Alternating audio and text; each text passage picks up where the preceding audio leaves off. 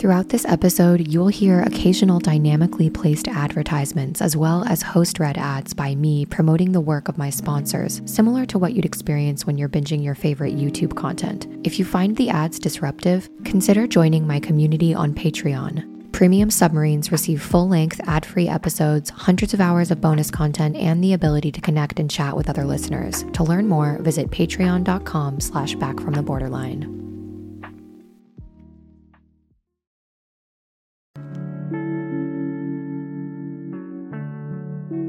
Hello and welcome to Back from the Borderline, where we walk willingly into the darkness of our minds and return home to ourselves transformed. I'm so glad each and every one of you is back with me today. We're going to be talking about the window of tolerance and how we can really use this concept to better understand emotion regulation and dysregulation. I want to provide this little caveat. This is like an intro before the intro. If you came here because you are dead set on diving straight into the topic of window of tolerance, you can go ahead and skip to around minute 39, and then you'll be able to get to the point of the podcast where I start exploring that concept. Before this, though, the first part of this podcast is going to be me sharing some reflections that I've had based upon a recent book that I've been reading, as well as answering 3 listener questions. And I tie all of this in really beautifully, I think, if I do say so for myself. I'm patting myself on the back. I tie it all in to the concept of emotion regulation and our window of tolerance.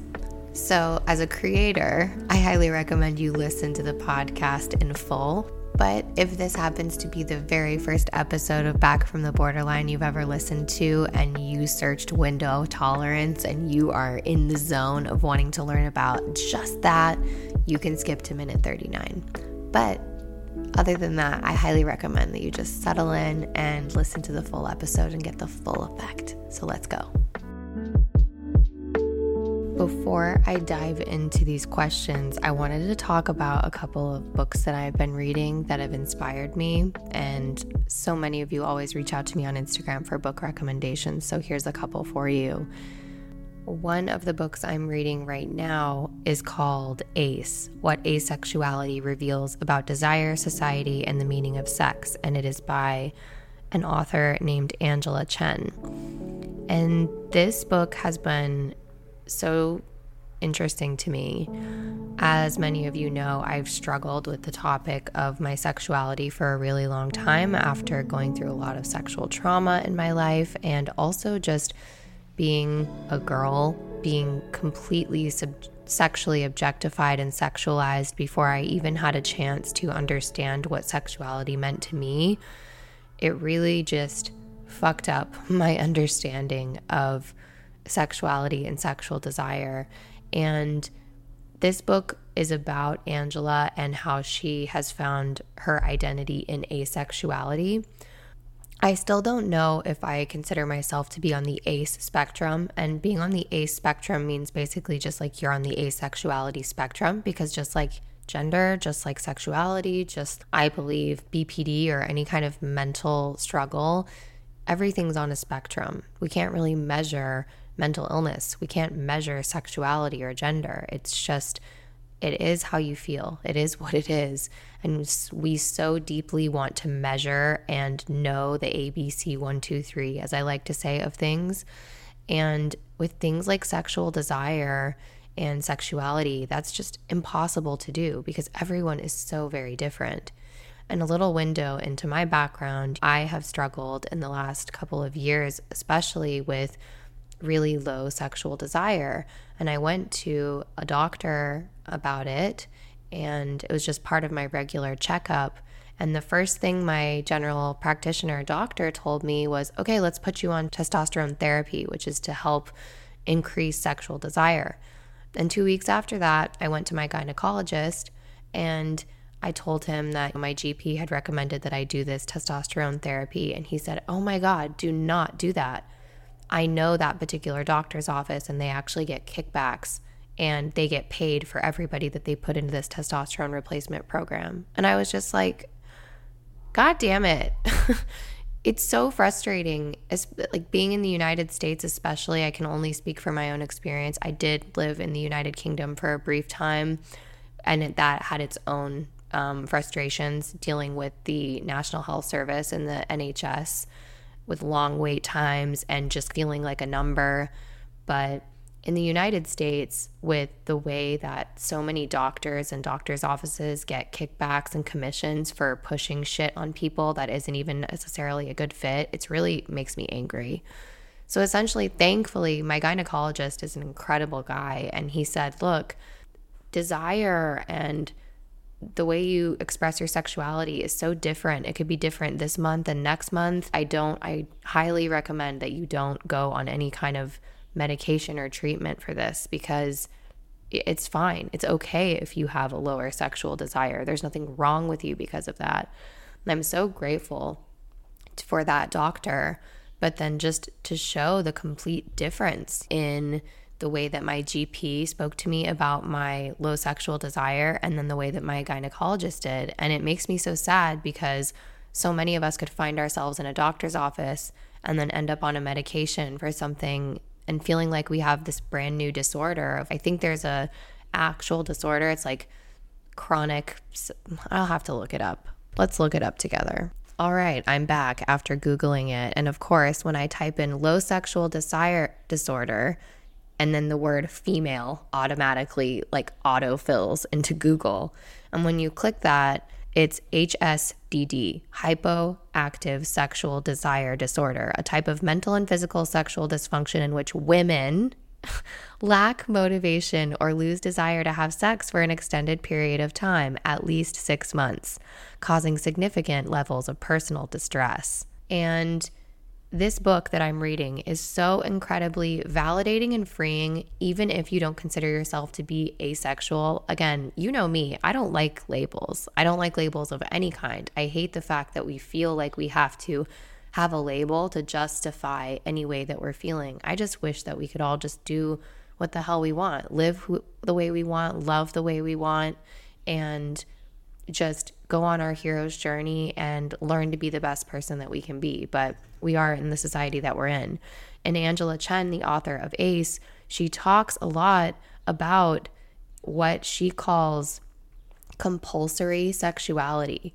And I really find that to be a fascinating topic. I think I'm going to do a whole episode on this.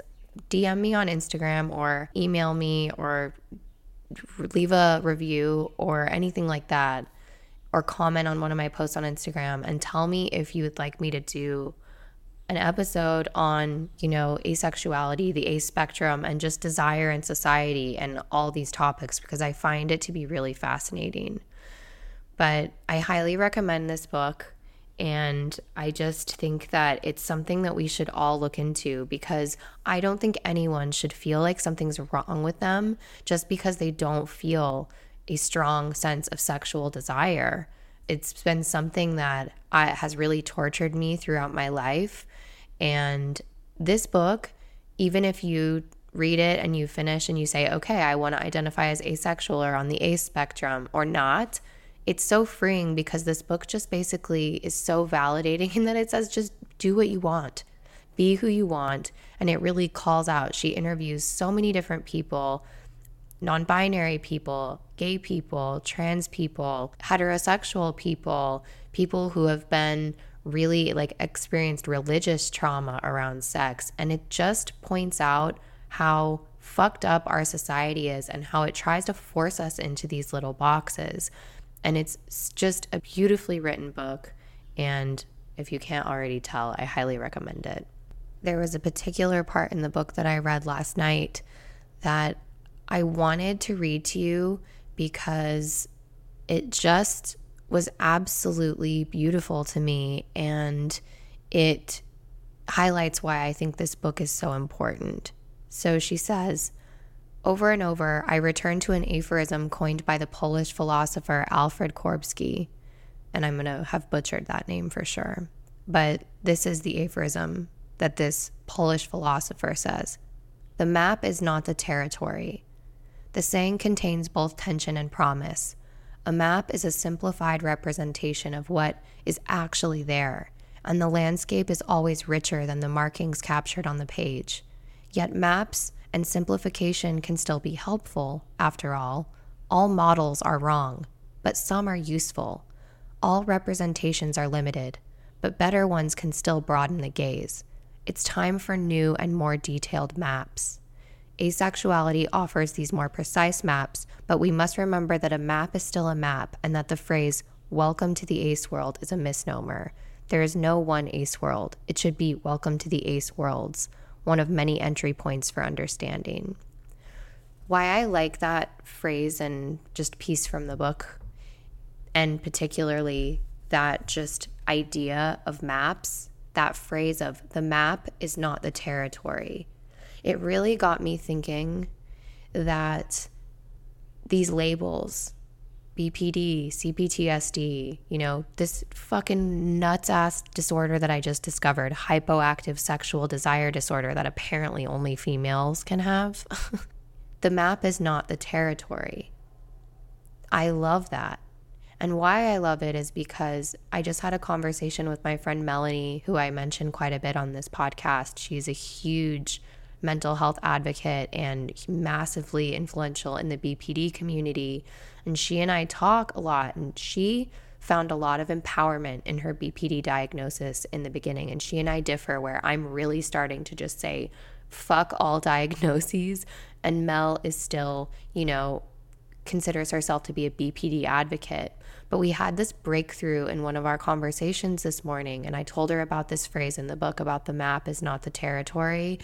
And she and I, we realized we're both talking about the same thing. And what we decided and what we both just had this beautiful conversation about is that a diagnosis can be really empowering when you're in crisis mode. Because think about it, if you're an explorer and you are just dropped into a mountaintop and someone gives you a map, that can be massively helpful. You get a compass and a map, and okay, all of a sudden you know at least what direction to walk in. But that map is only a picture with some lines on it. It is not even close to the beauty and the majesty and the diversity that you're going to experience when you actually walk into that territory yourself.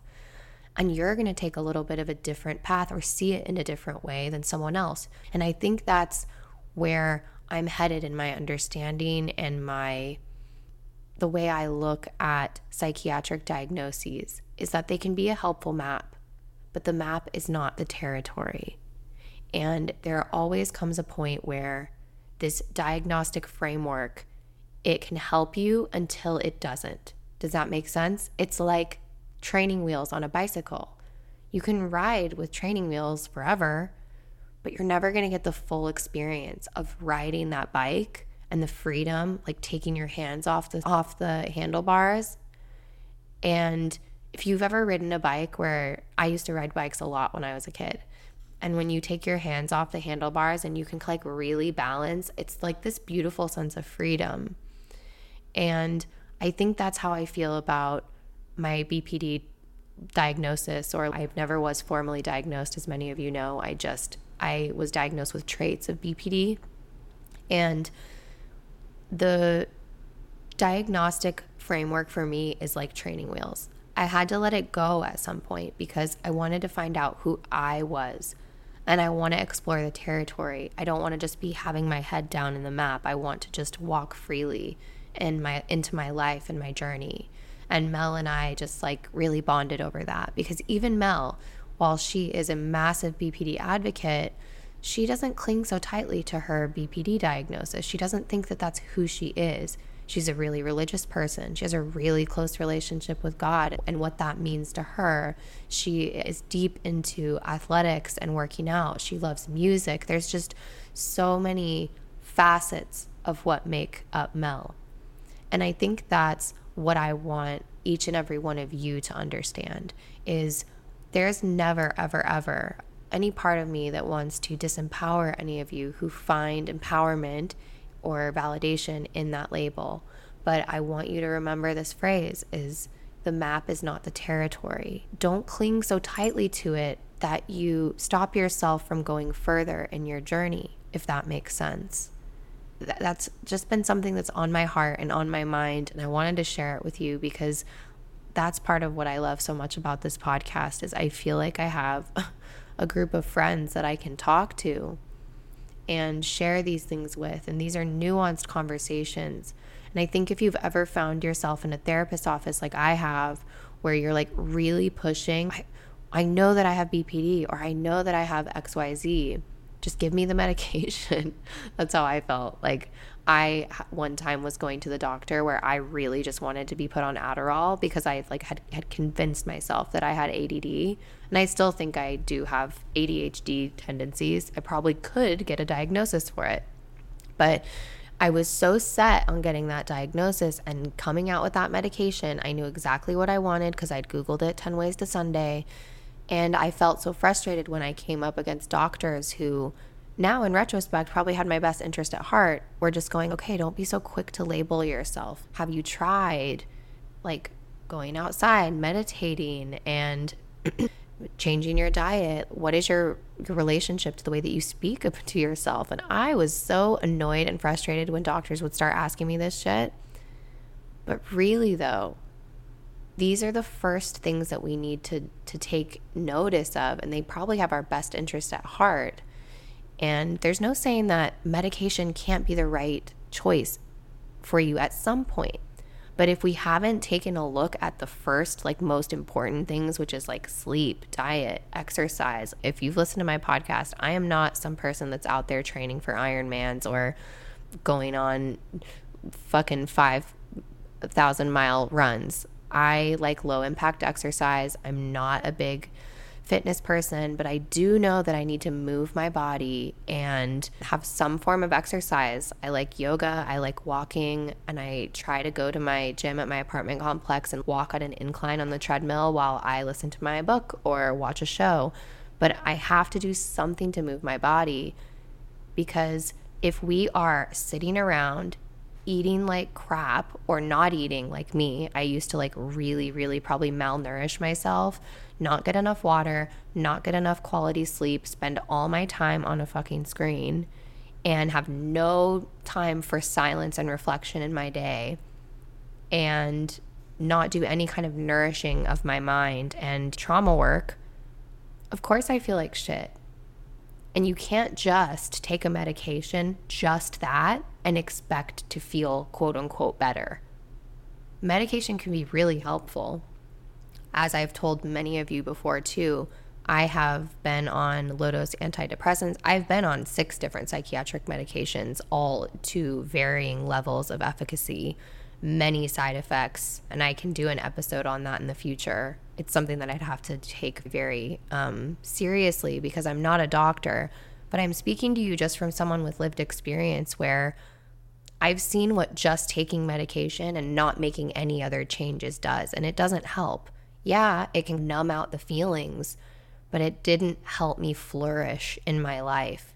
And the only avenue for just medication only was like raising the dose or changing the medication. And then I'm juggling all these different side effects, and I wasn't really feeling any different. I was just feeling number and number, which can help and get you out of crisis mode. But if you want to flourish and if you want to really start experiencing a life worth living, medication only is never the option.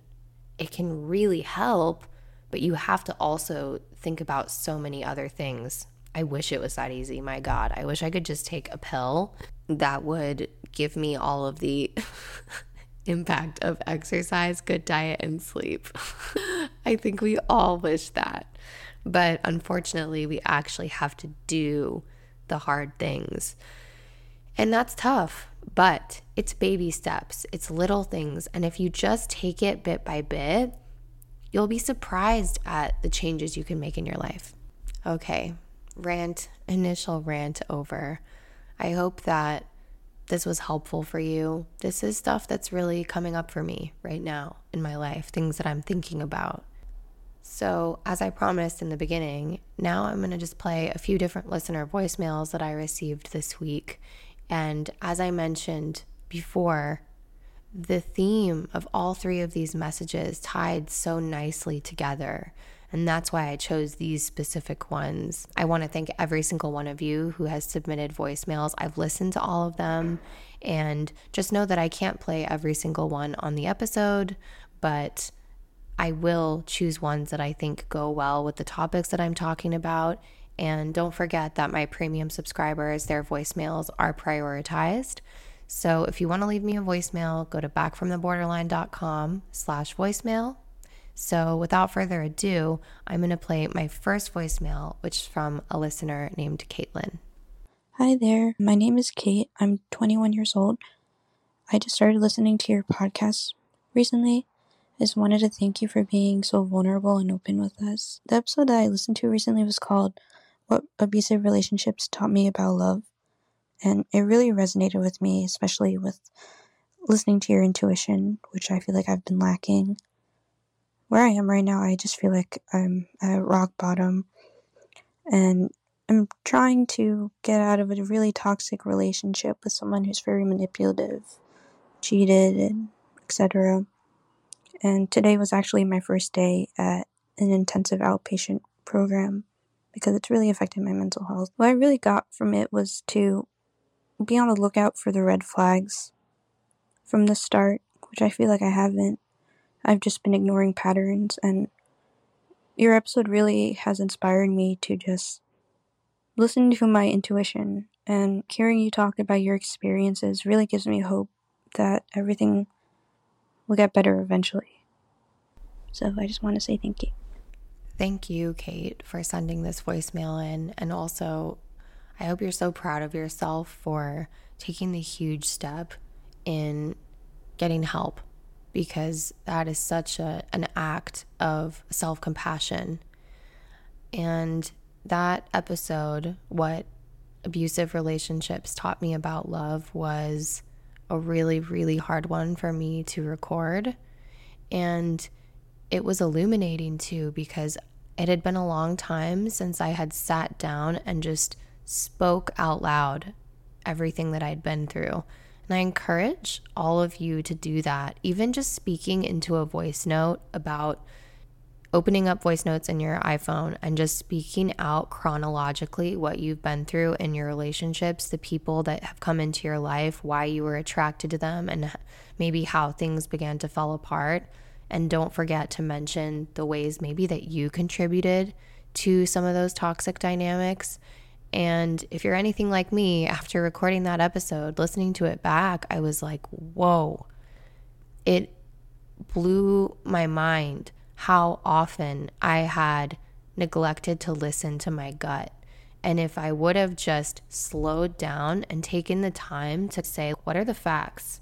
How are these people treating me? How am I feeling about myself when I'm with this person? How much do I actually know about this person? And how much am I just projecting on my desires and my wants to be saved and loved onto them? Are they actually capable of giving me the love that I want? Do I even know the love that I want? All of these things are so important. And I'm so proud of you, Kate, for having that aha moment from that episode of realizing, wow, maybe I haven't listened to my gut either. Maybe I've ignored that too. And what you're going through is so important. And you're much younger than me. And having these realizations where you're at now, it's just something to be so proud of yourself for. So I just want to give you a huge virtual hug. And I'm so honored to have you as a listener. And thank you for submitting this question. Now, the next voicemail that I'm going to play is from a listener named Heather. And Heather was part of our Discord community when we had the Discord community.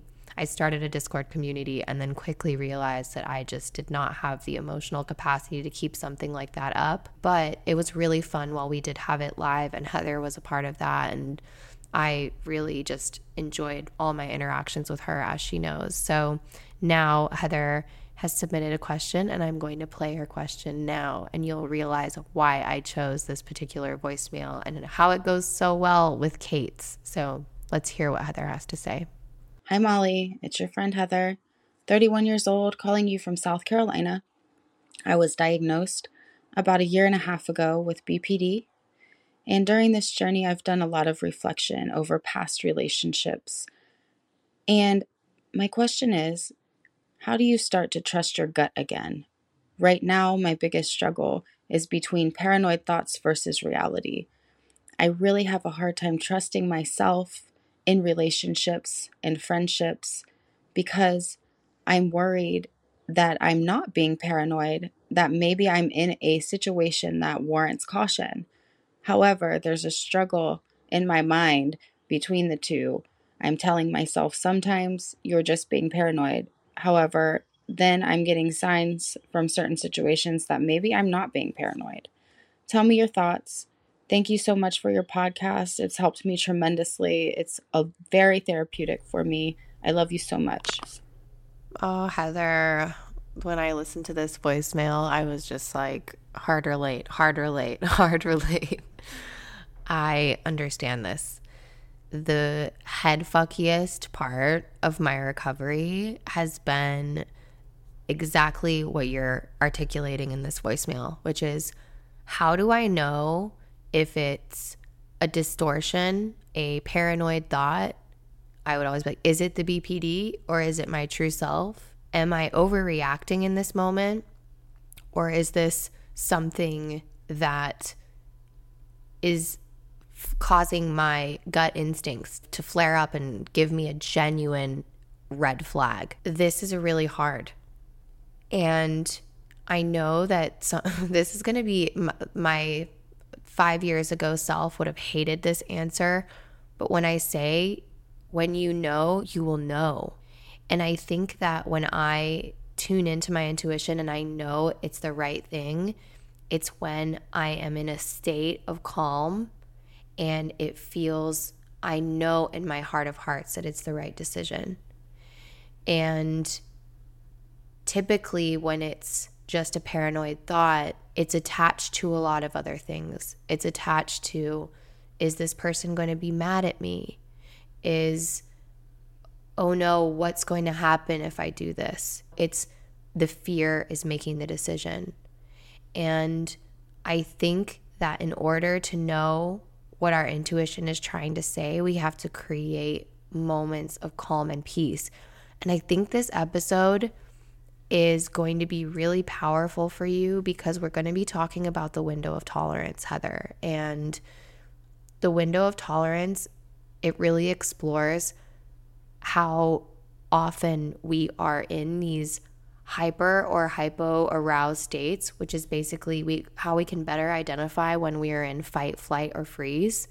If you are in one of those hypo or hyper aroused states, it is impossible for you to connect to your intuition and know what maybe your higher self, or however you choose to see this, right? Your most regulated state is trying to tell you.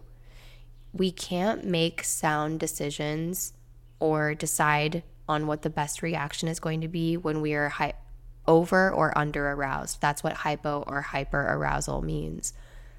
And so my answer to you, Heather, is learning more about the window of tolerance, which we're going to dive into a little bit today. And I'm going to dive even more into in my premium subscriber episode, learning how to identify your window of tolerance and come back down into that so that you can make better connections to your intuition, better informed decisions, and really know whether you're coming from a place of fear or dissociation, or if you're coming from that really grounded, centered place inside of yourself. And I think understanding and being able to have language around when to identify when you're in that window of tolerance, your optimal zone, as we're going to be talking about in this episode, you're going to know. Because my gut instinct would be like, you just know, Heather. You just know. You know when your gut is trying to tell you something.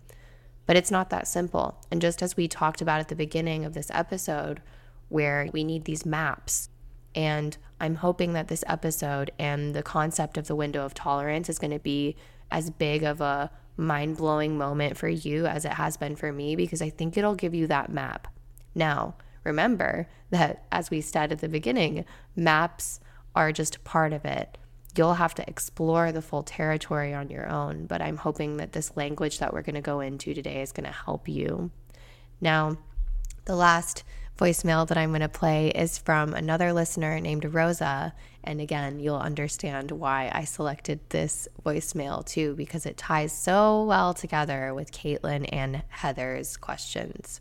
Hi, Molly. My name is Rosa. I'm 25 years old. I want to start by saying thank you because your podcast has saved me and my relationship. But there is one issue we just can't seem to get past that we keep having. And it's me never feeling like I have enough from her. And on her end, she feels really underappreciated and just like she gives and gives and gives and it's never enough. But on my end, I'll just hyperfixate on these stupid little details. Oh, you haven't reached for my hand enough in the last 24 hours. Or I always say I love you first. You must hate me. Or you didn't heart react my picture. You must not want to be with me. And it's exhausting for her. And it's exhausting for me. And I'm pretty good at emotional regulation at this point. But this is the one area, once I start, it's like I become completely unrecognizable. Any advice you have for that would be appreciated. Oh my God. This is another one where I was like, Rosa, I feel you on such a deep and profound level.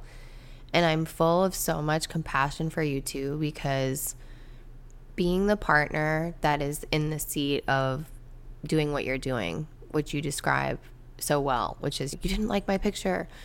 I always have to be the first one to say that I love you, and I'm always, you never touch me enough, or these kind of like frantic bids for connection, and always hyper questioning what people's actions, or better yet, their lack of actions mean in a relationship. Whew, this is such a good example of self-sabotage, and I'm speaking from firsthand experience, so no shame, no shade. My favorite drag queen says no tea, no shade, no pink lemonade, which is like one of my favorite phrases ever. No tea, no shade, no pink lemonade. So no tea, no shade, no pink lemonade, Rosa. I fucking understand. Like that's me. And that's my first go-to. I think that probably I think about shit like this 3 or 4 times a day, where I'm going, just last night, I was laying in bed and I said to Zaz, I was like, I always have to be the one to lean over and give you a kiss goodnight. You never initiate it. And while that may be true, what does that type of language even serve me? How would, like, when I sat there after I did that, I sat back in bed and I went, and it was playful, like, but don't get me wrong, I've come from a really not playful place, like where I'm like, wow, you never initiate. But last night it was very playful. But I thought to myself, how would that feel in our partner's shoes where they're on the receiving end of something like that, which is getting phrases like, you never, you always, I'm always the one. And on their side, what they're hearing from us is, you're not doing enough. You're not enough. And if anyone can relate to how shitty it feels to be told that you're not enough, Rosa, is people like me and you, right? Like, we understand how painful that can be. And I think that's the last thing on earth that you want your partner to feel. You want them to feel heard, feel incredibly loved and appreciated and enough, and you want that too. But what I'm hearing is that you're not feeling the connection that you want from her. And for me, when I say those things to Zaz, it actually makes our connection weaker, because what it's doing is I'm speaking my need, but while I'm speaking my need, I am at the same time showing him where he's deficient. And I ask you to sit and really think about your needs. And if our needs come out in these times of supreme dysregulation, that's when the point is lost. Maybe you have a really good point. Zaz has told me in the past where he's like, Molly, sometimes you have a really good point, but you do yourself a disservice because you explode in these moments of dysregulation, and your point gets lost in the sauce. And I think, Rosa, I think your point is getting lost in the sauce. So what I'm encouraging you to do is sit down in a moment of regulation, and you're going to like this episode too, where we talk about the window of tolerance, because you are going to need to sit down and think about, what is it that you're needing more of from your partner? Do you know about the love languages? Like, my love language is definitely words of affirmation, but also physical touch. And that doesn't necessarily mean sex. This for me means like, I want my partner to just come up and hug me. I want them to show they love me. But what I'm realizing about my partner, Rosa, is that that's just not the way he's wired. But if I go up to him and hug him, he will always return the favor. And so I ask you, do you need to change how she is? Can you be okay with just reaching out and holding her hand and letting her reciprocate that? Can you just go up and take a hug? Zaz always says to me, just take it. Take the hug. Come up to me and give me a hug. Take the hug that you want. Why does the hug have to come from me? And don't get me wrong, he hugs me sometimes. And you can articulate that maybe in a moment of regulation. And maybe when you're sitting and having coffee or tea or breakfast one morning, just say, it would mean so much to me if you would maybe just try to hug me or have moments of more spontaneous physical touch, because that would really mean a lot to me. And it's my love language. It's something that means the world to me. Do you think you could maybe try incorporating that and start the conversation that way? Because if we have these moments of, you never touch me first, you never say I love you first, we're going straight into a moment of lack. And that is just primes a disconnection. This isn't going to bring us closer together. And Rosa, I also ask you to think about, how are you providing yourself with love? Because I find that when I'm in these states, if I'm hyper fixating on my partner not giving me what I need, it's usually the way that the universe, God, my higher self, however you want to view that, is highlighting where I'm abandoning myself and I'm not giving myself what I need. When's the last time you've sat and given yourself like a nice bath, gone on a walk, maybe treated yourself to a really nice meal?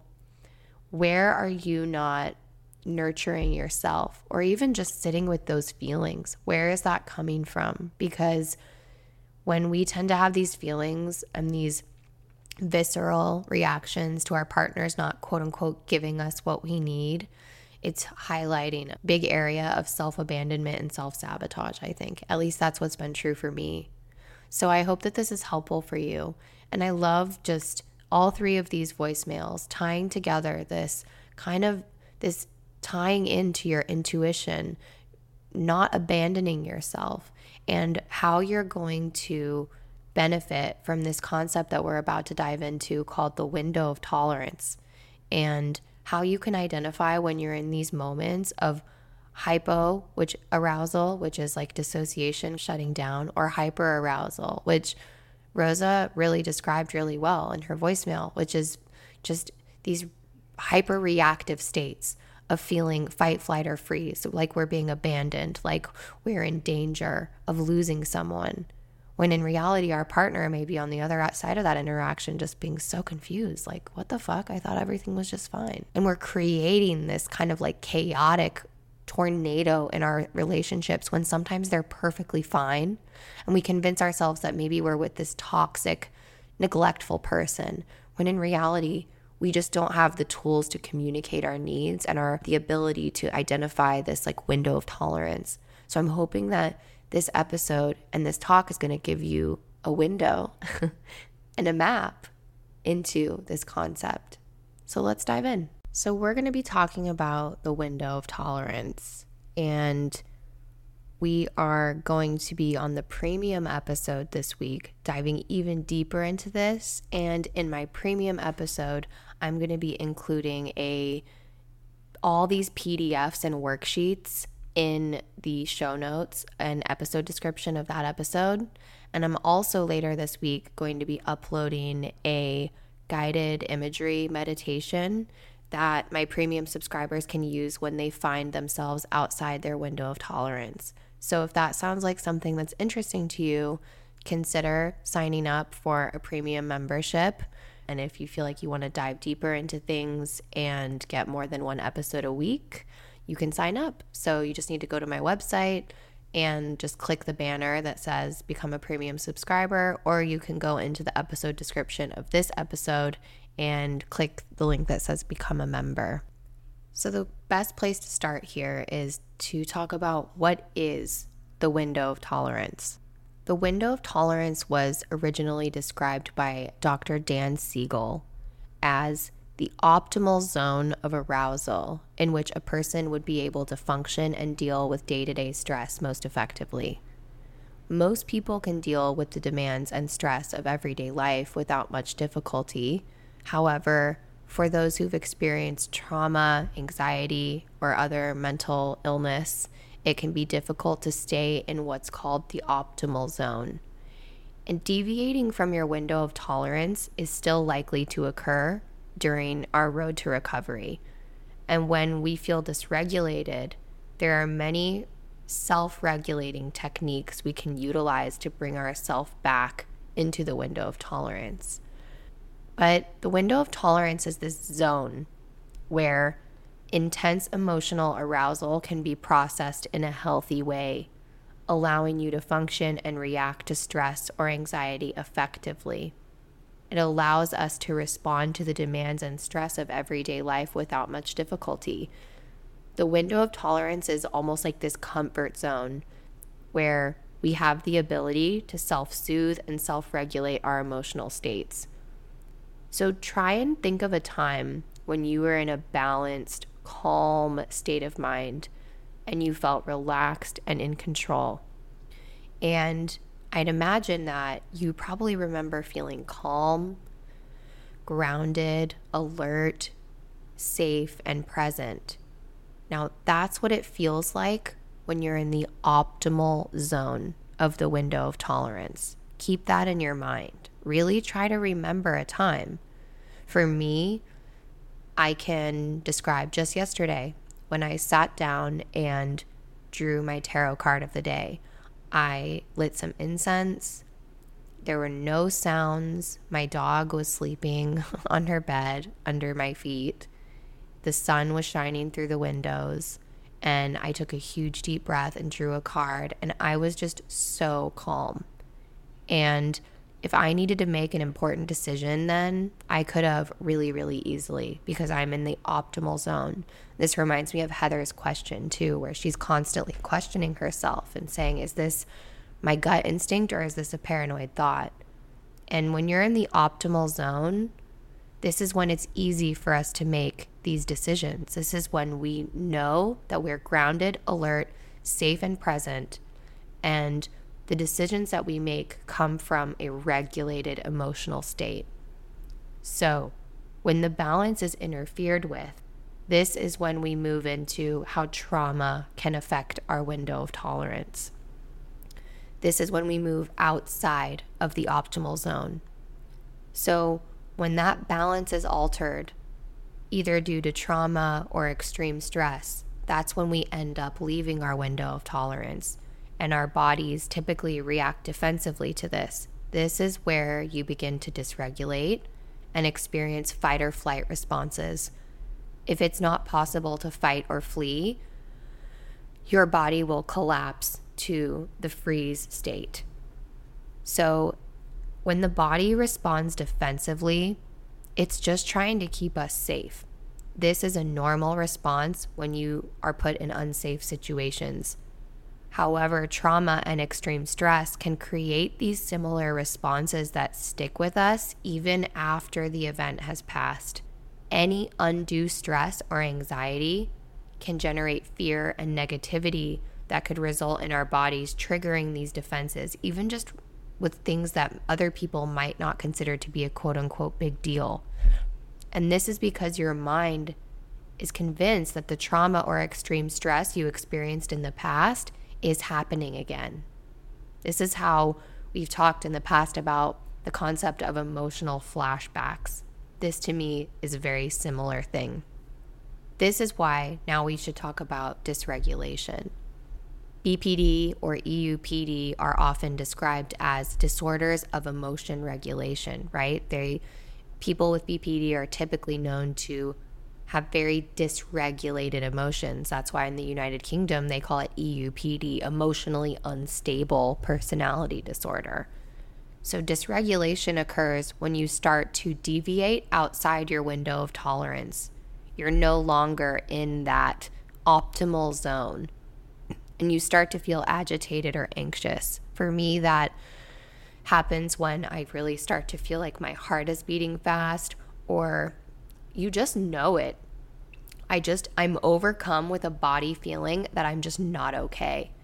And everybody else around me could be feeling just fine, and my heart is pounding.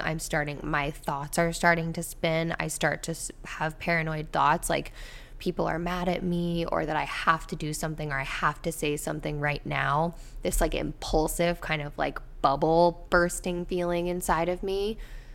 So in this dysregulated state, you don't feel comfortable, but you're not out of control yet. And past this point is where our body's defenses start to take over. You experience various symptoms like anxiety, like you're out of control. And this is where fight, flight, or freeze responses start happening. And there are two states known as hyperarousal or hypoarousal that occur when we dysregulate. And in these two states, you can experience a variety of symptoms. And before we dive into hyperarousal or hypoarousal, we just want to talk about the fact that healing from trauma is often described as a journey, as we talk about so often in this podcast.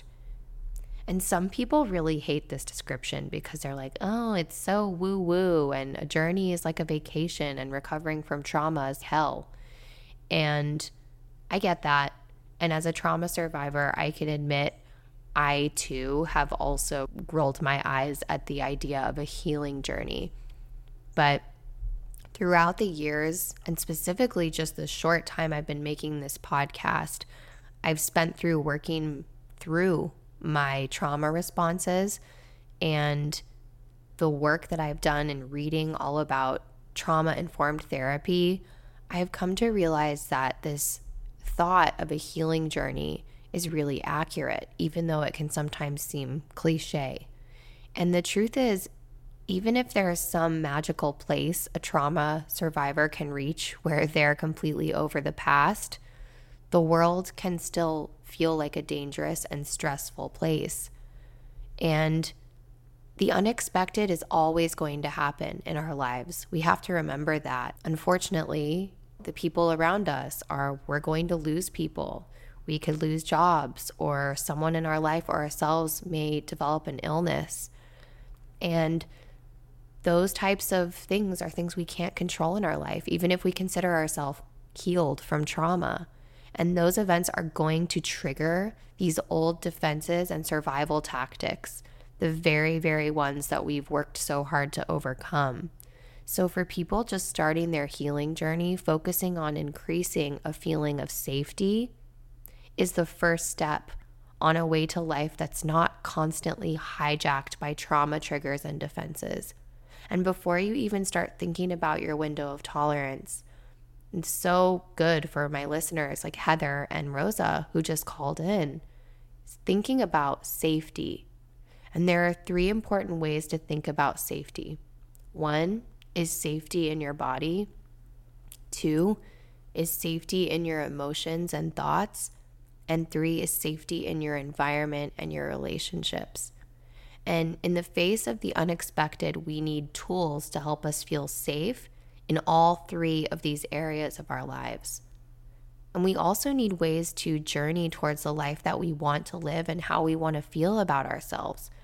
And learning to live within your window of tolerance is a really great way to maintain the gains that you've made in your recovery journey, as well as being a really important first step in creating a sense of safety.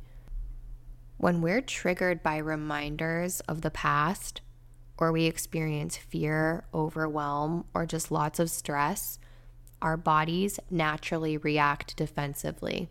We become hyper-aroused, which is the automatic activation of fight, flight, or freeze defense responses. And alternatively, when there's no opportunity to escape the sense of being threatened or chronically stressed, our bodies may eventually collapse, going into a state of hypoarousal, which is also what's known as dissociation. We're going to talk about some of the signs of hyperarousal and hypoarousal, along with the signs of the window of tolerance, which is also what's known as what we already talked about, this optimal zone of arousal. The continuous activation of defense responses can lead to health problems. It can contribute to substance abuse, and this is often when we use drugs and alcohol to repeatedly get out of this hyperarousal and hypoarousal states. And activation of defenses also causes relationship problems. How many of us can relate to this? So for example, Rosa, I'm using you as an example because of your just beautifully articulated voicemail, is these moments of hyperarousal of thinking, why didn't you like my picture? Why don't you ever touch my hand? These kinds of things are these fight, flight, or freeze, these defensive things that our dysregulated emotional states are causing us to really sabotage our relationships, rather than thinking about what our desired outcome is and how we can articulate this calmly to our partner to get to that rational, mutually desired outcome, which is connection and love, right? And we can't find points of connection and love when we're reacting from these fear-based places. And not only that, I speak about myself where I love marijuana. And I love it because it allows me to completely dissociate. It gets me, I spend a lot of my time in my life hyper aroused, where I'm constantly reactive. And weed allows me to completely numb out. And I'm really easily addicted to weed. If I have it in the house, I'll smoke it all day because it allows me to numb out.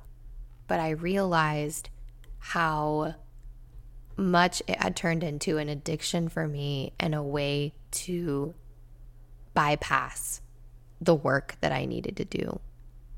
So most of us have difficulty getting along with other people when our defenses are activated. And often we think our hyperarousal and hypoarousal responses are signs that there's something the matter with us. And actually, when the body responds defensively, it's just trying to keep us safe. So it's important that as we think about this, I hope you can release any feelings of shame that you're feeling, because there's nothing wrong with you. Your body is just doing what it has learned to do that was keeping you safe probably at a younger point in your life. But now it's not keeping you safe anymore. It's actually keeping you stuck. But we can reroute new neural pathways. We can calm our nervous systems, and we can learn how to get into this optimal zone of the window of tolerance. You have little control in these moments, and these reactions happen quickly and automatically to the subtlest signs of danger. Just remember this. So even just me seeing my partner's facial expression, I can convince myself that he doesn't love me anymore and we're going to break up and I'm going to be all alone in the span of 3 seconds. That's me going into hyper-aroused state because I grew up in an environment where one look from my dad, for example, was that. I did experience ultimate rejection just from a facial expression. And that is something that was very real to me as a child. But that's not the case now as an adult in my healthy, secure relationship. But I did find myself in relationships with an abusive person a few years ago who was very similar to what I experienced when I grew up. So you have to know, are you in a safe, secure, healthy relationship, and are your behaviors maybe sabotaging that safe, healthy relationship?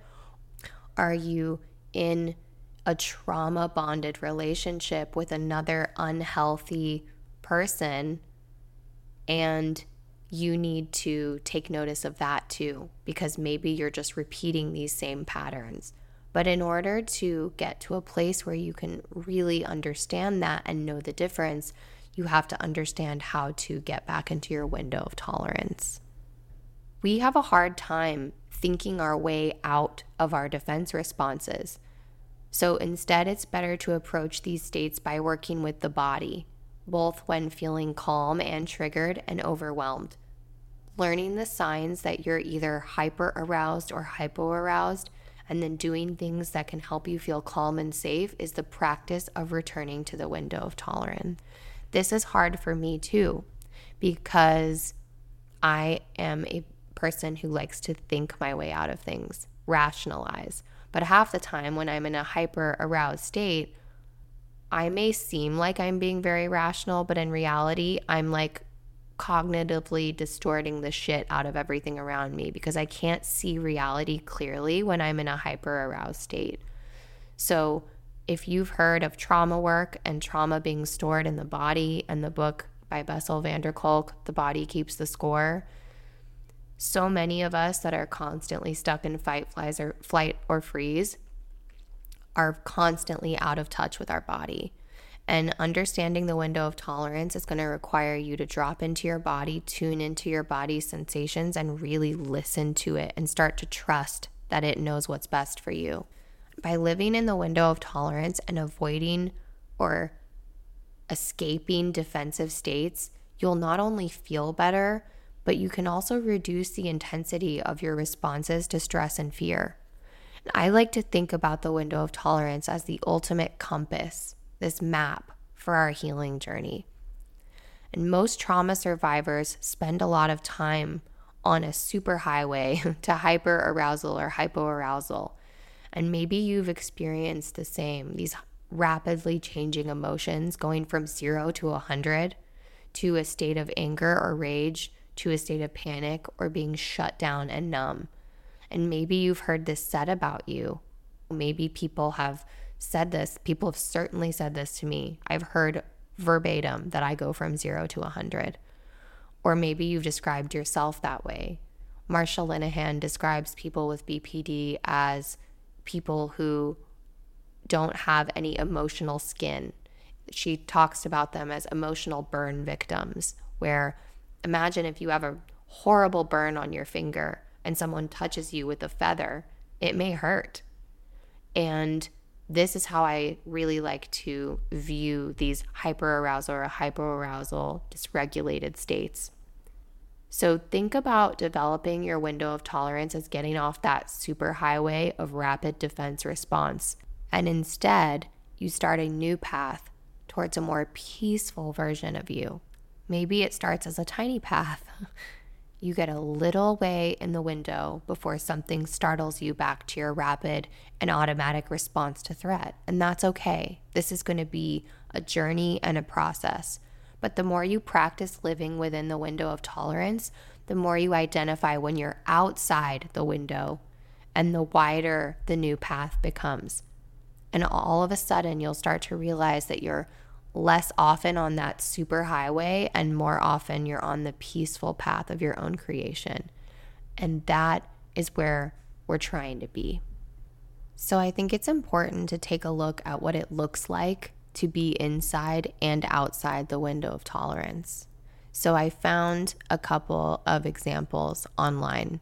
So inside the window, imagine a typical day when you're not too stressed. You're alert and able to focus on your tasks. You're operating within your window of tolerance. If a minor stressor comes up, you forgot to purchase an ingredient you need for dinner, or you're preparing, or you're finding out your child has been misbehaving at school, you're in a hurry and get to every single red light.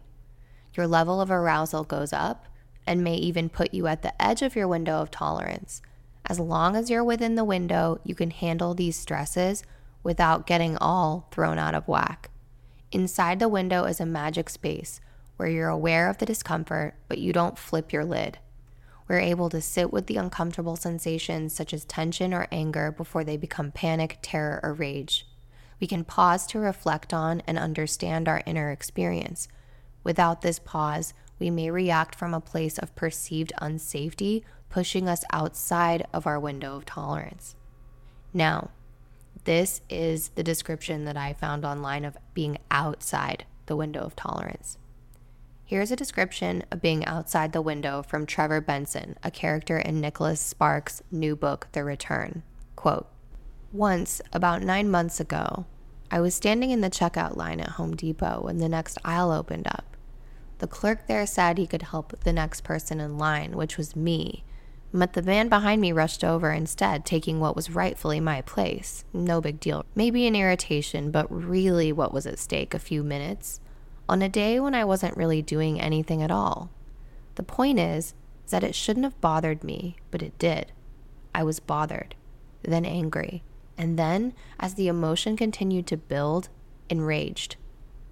I stared at the back of his head with death rays, and I ended up walking out the door less than half a minute behind him. Watching him in the parking lot, I had to fight the visceral urge to chase after him and tackle him to the ground. I imagined pummeling him with my fists. Even if I could make a fist with only one of my hands, I imagined driving a knee into his kidneys or his stomach. I visualized ripping his ear off just as I'd lost mine. My jaw was set, my body bracing for confrontation as I began to walk faster when all of a sudden, it dawned on me that I was experiencing a symptom of PTSD, one that in situations where I should have simply rolled my eyes and gone on with life. When we've experienced trauma, have unmet attachment needs, or just one too many irritations, we move outside our window of tolerance. Our senses are on alert, and our experiences are intensified, causing us to flip our shit, like in this example in the book. And adverse experiences may shrink our window of tolerance, giving us a greater tendency to become overwhelmed like Trevor did at the Home Depot.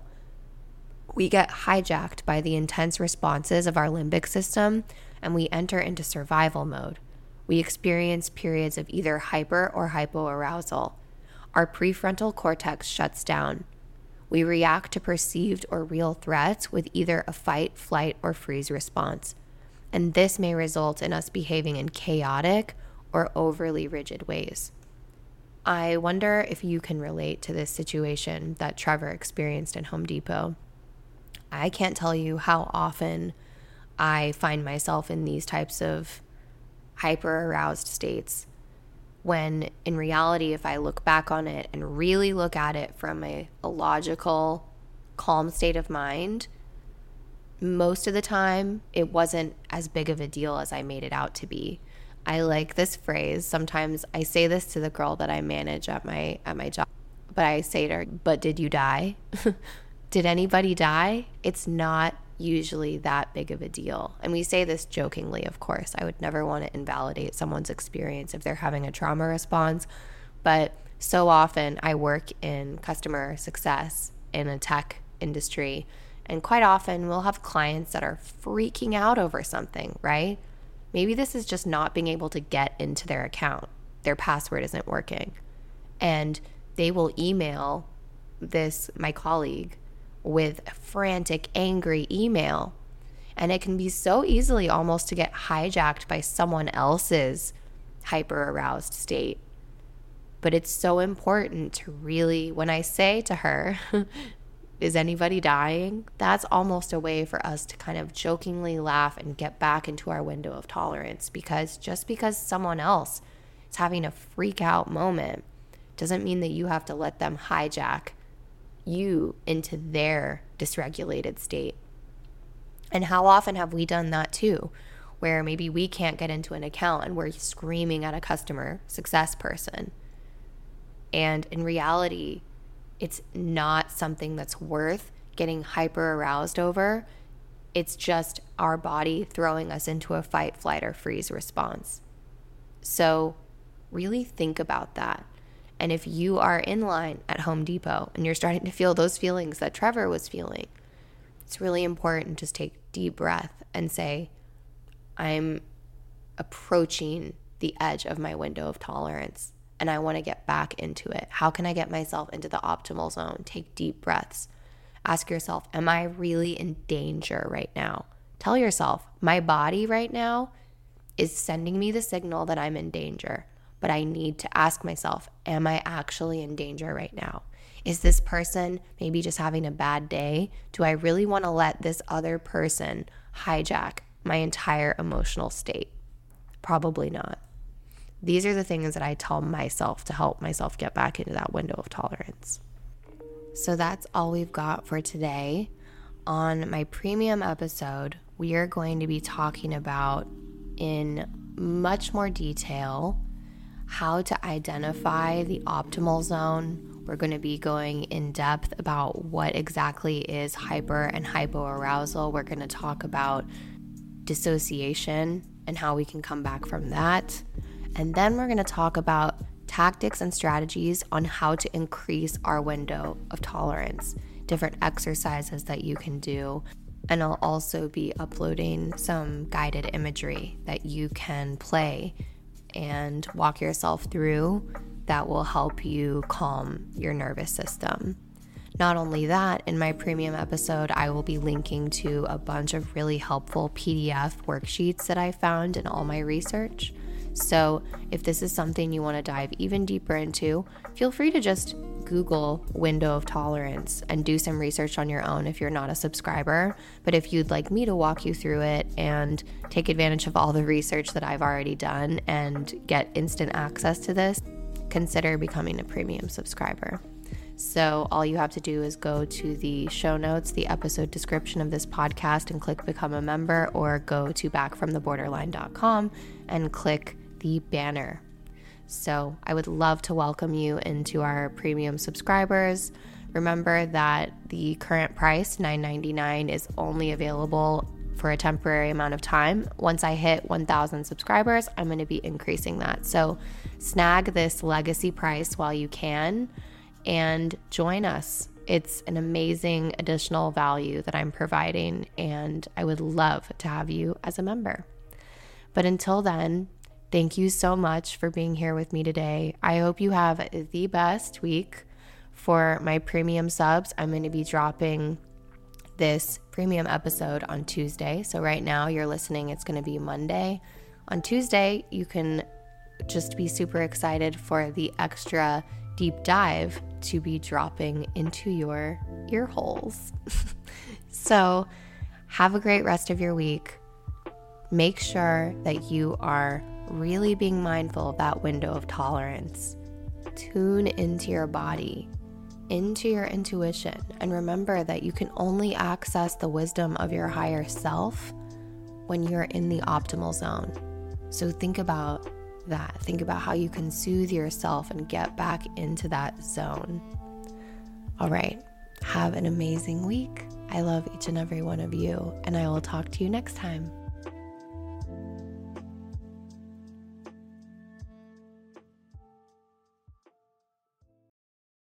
Thanks for tuning in to this episode of Back from the Borderline. If you'd like to receive my monthly written recovery musings via Substack directly to your inbox, send me a voicemail, join the Patreon community, or check out my Amazon book list recommendations. Visit backfromtheborderline.com and click to access my Linktree.